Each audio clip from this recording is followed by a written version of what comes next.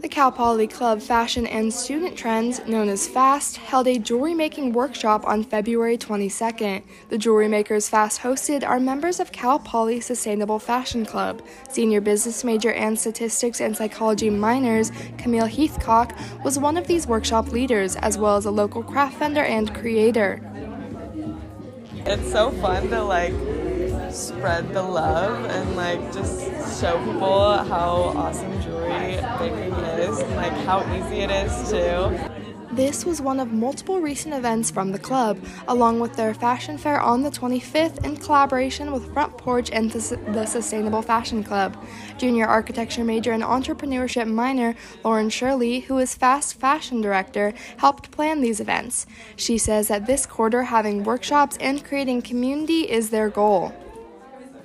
But just have weekly or bi-weekly workshops to kind of bring more people involved with the club and get to make little things.